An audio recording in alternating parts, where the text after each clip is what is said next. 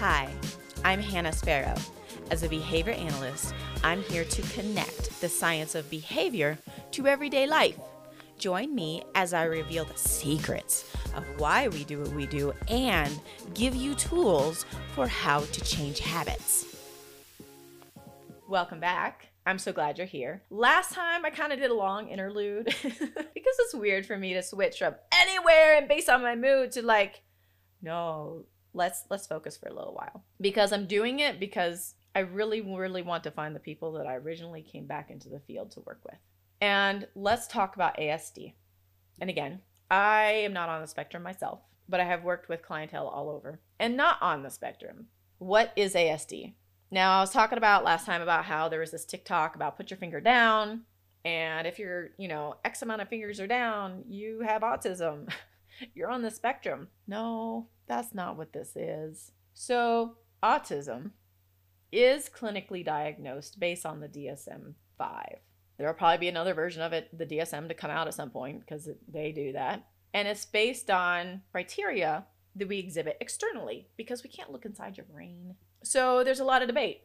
Is autism being overdiagnosed? We'll talk about that later. Why would you get the diagnosis? We'll get there. Let's just talk about what it is. It is a developmental delay. What I mean by that is, and I didn't really see this till I had my own kid. For example, there's this skill called joint attention, where if you look at something and you're like, oh my word, and you point at it, your kid, even a couple months old, will look at what you looked at and look back at you. It hit home when I realized the 6-year-old kid I was working with, I was working on that, and my 6-month-old daughter could do it. Now, because they didn't look at that item you pointed at, do they have autism? No, that's not what it is. Autism is specific criteria of specific habits you engage in a certain criteria. But those habits, those external things are demonstrating what's happening in the brain. The brain is not wired the same way. And you would say, oh, it's deficits, that's a bad thing. No, I honestly think, and I see this in how people on the spectrum develop. Yeah, maybe there are deficits in areas like you have the social skills. They struggle more with social. In a sense, we talk about spoons as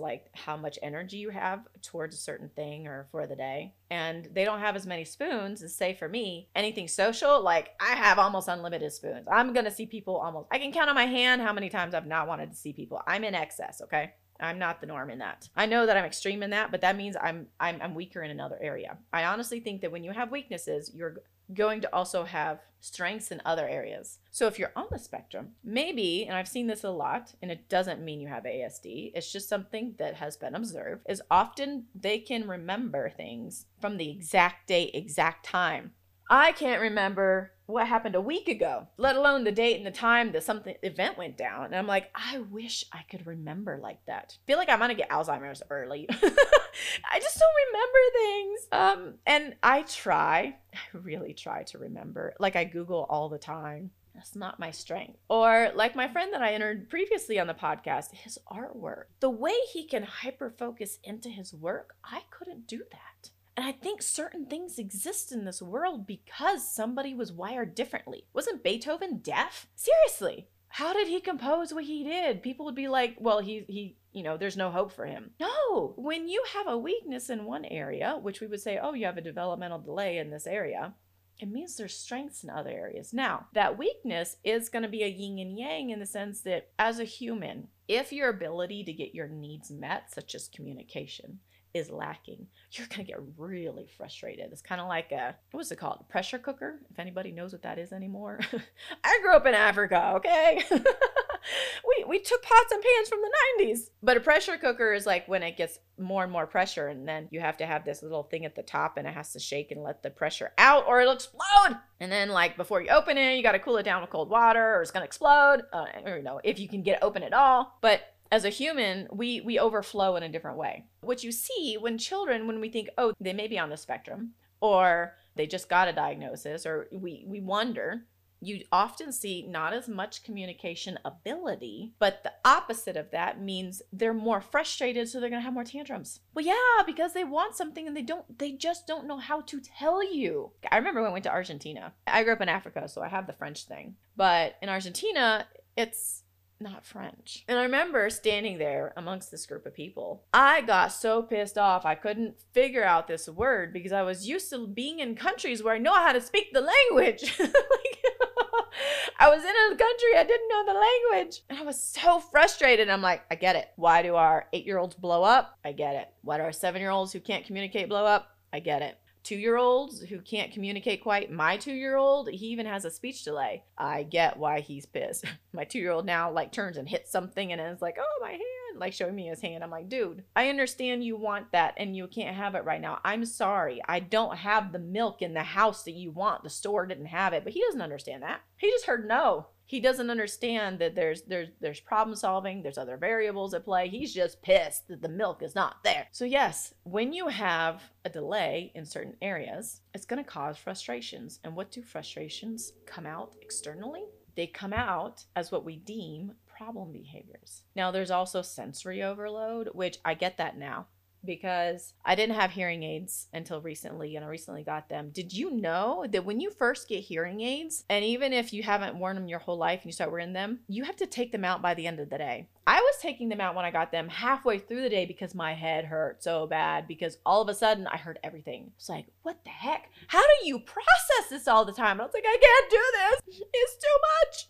I finally got a mute button, but if you have ASD, you don't have a mute button on the stimuli overflowing you. So you have other coping mechanisms that you do, whether it's movement, whether it's removal from society, whatever it is that you need. You're wired differently. Even in general, we don't even experience life the same, even neurotypical or not. We just don't realize it because we only see the world from our own eyes. Did you know that we don't even see colors the same?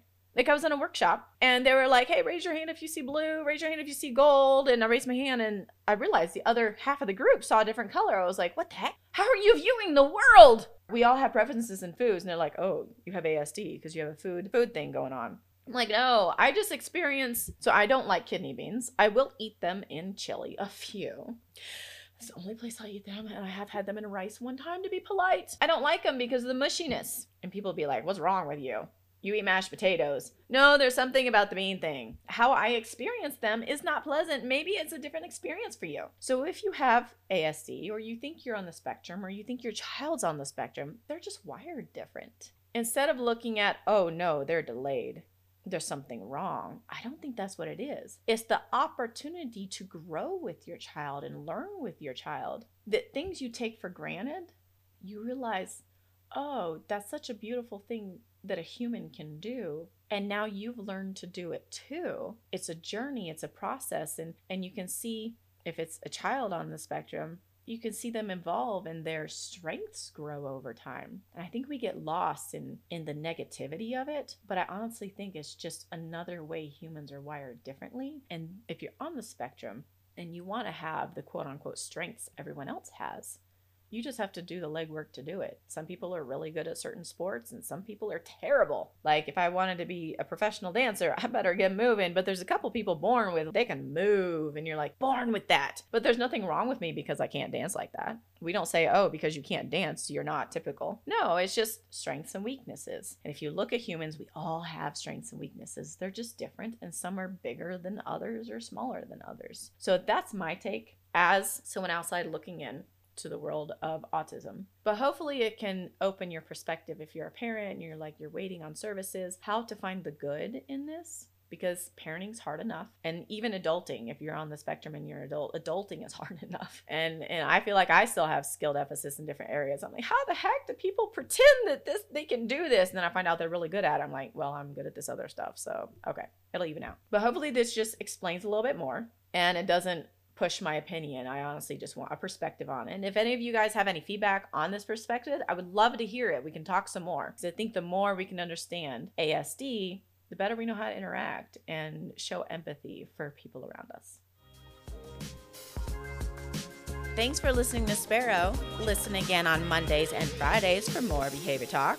And in the meantime, don't forget to rate, review, and subscribe. And you can follow me on my socials at Sparrow and hannahsparrow.org. But the most important is I would love to hear your messages because I want to hear what topics you want talked about.